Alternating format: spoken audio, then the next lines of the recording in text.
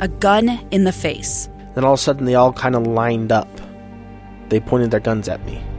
And this is the point where I thought, I'm going to die today. Started 2 years of horror for an American in Venezuela. They said, you need to give us your phone and get ready because you're coming with us. I'm Becky Bruce, and I spent a year researching and piecing together Josh and Tammy Holt's story about their ordeal in a notorious prison. That's when everything started to turn bad. We had another pound on the door. Boom, boom, boom. And there was the police once again. You can binge all of the episodes of Hope in Darkness on KSLpodcasts.com or wherever you get your podcasts.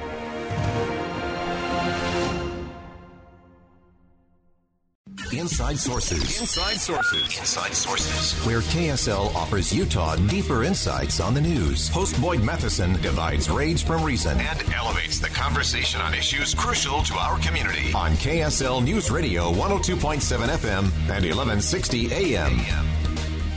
Of course, the situation in Ukraine is rapidly evolving. It's approaching midnight there in Ukraine. And as we continue to see images, of course, we're seeing a lot of maps on all the national news outlets and where Russian forces are attacking. We've seen images of explosions. But we really want to get past all of that because the thing we always have to remember in all of this is about people. It's about self-determination. And it's about people who have built lives and who have hope for the future. And we're really pleased to have joining us on the program to help us look at what is going on with the people of Ukraine. Utah County Attorney David Levitt, who lived and worked in Ukraine for many years, has a great understanding. In fact, back on January 26th, in the middle of COVID, he was on the line with us talking about what was going on, and he joins us again. David, thanks so much for being with us today. It's a pleasure to be with you again, Boyd. How are you doing? Doing well. And I know this is an area of the world that is near and dear to your heart because you've lived there. You know the people of Ukraine in a unique way. As you have reached out over the last 24 hours to many of your friends and associates inside Ukraine, how are they feeling? What are you sensing at this point? Well, it depends on it depends on what level of society you're living in Ukraine, and one of the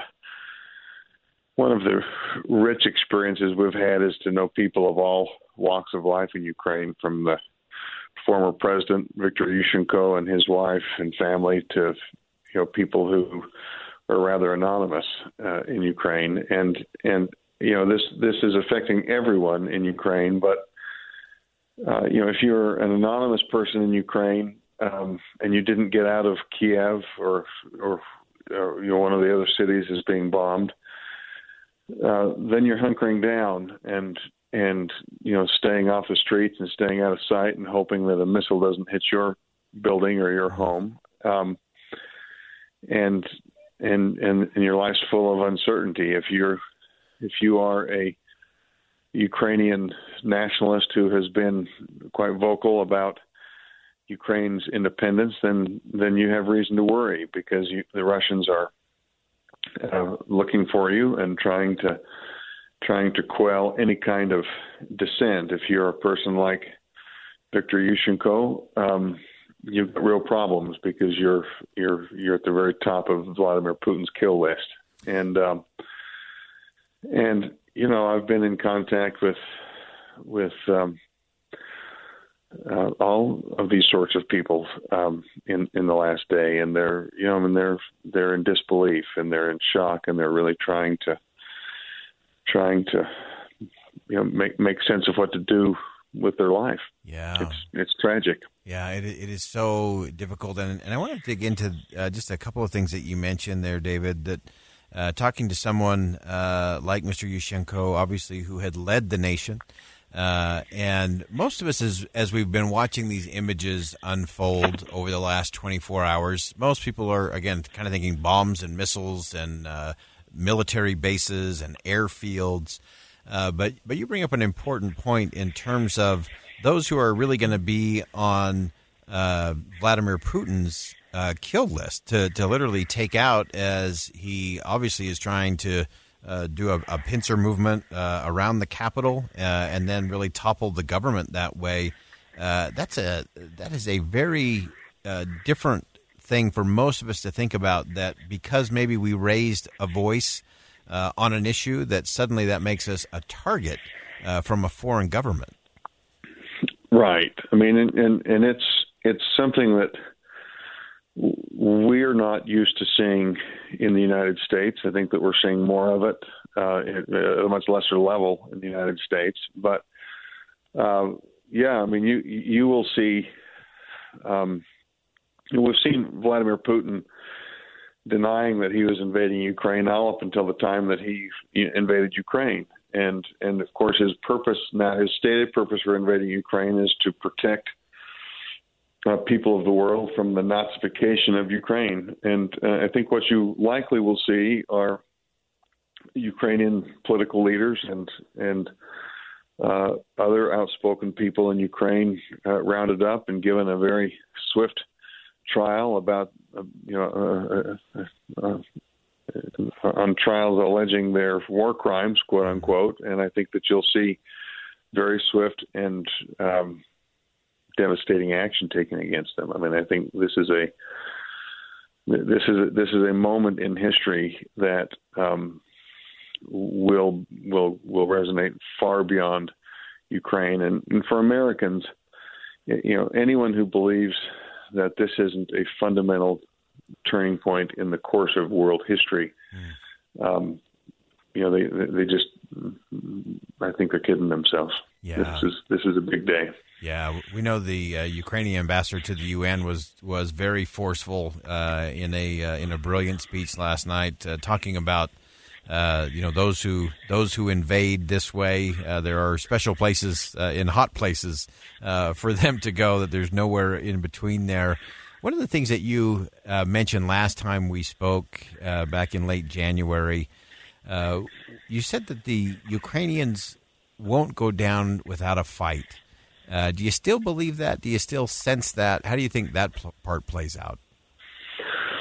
Well, I think that I think it's still true. I mean, the Ukrainians, the Russians came in and took a big military airfield just outside of Kyiv today. About an hour and a half ago, the Ukrainians took it back and, killed, I think, what my source in Ukraine told me was about 400 Russian soldiers that were, this is going to be a very bloody war.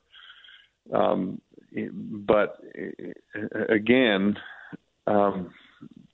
militarily speaking, Ukraine is absolutely no match for Russia. Right. It's a matter of when, not if.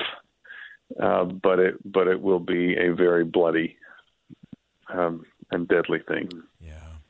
As you think about your friends in Ukraine and what they're dealing with and how they're grappling with all of that, what would you hope the message from the United States would be? What have you seen that is encouraging? Where do you think the United States has got to lead better or differently?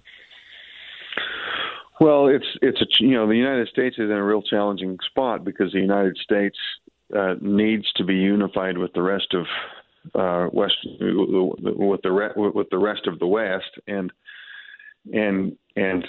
everyone's self-interest with Ukraine, everyone's the Western European self-interest in dealing with Russia is very different than the American reality. Germany is dependent upon Russia for its gas.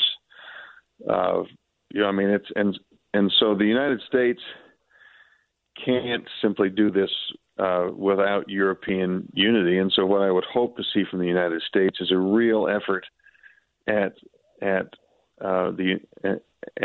persuading all of the Western allies, all of the Western European countries, that there are things which transcend self-interest.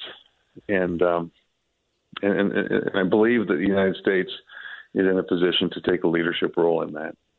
Fantastic. David Levitt, of course, Utah County attorney, spent 14 years as a lawyer working in Ukraine. David, one last thing. Anything else we should be watching for, anything that you're hoping for in the hours ahead? Well, there's not a lot. There's not a lot of hope going on, I think. I mean, I'm hopeful that in a perfect world that Vladimir Putin would find some reason to back out, but I think that he's probably officially beyond the point of no return, and so I'm just hopeful that the women, the children, the elderly are able to find shelter and warmth and food, because that's really what's come down to, is just the basic necessities of life. And I think that we all need to be as prayerful as we know how to be, to not simply for the people of Ukraine, because I think that history will bear out that Vladimir Putin has more on his mind than Ukraine. Great insight, great perspective. David Levitt, again, Utah County Attorney. Appreciate you jumping on the line with us today, and super perspective from inside of Ukraine. We'll step aside for one last commercial break. When we come back, some final thoughts on a rapidly changing day globally and right here at home and right between our own two ears. A lot to think about, a lot to process. Much more to come on Inside Sources here on KSL News Radio. Stay with us.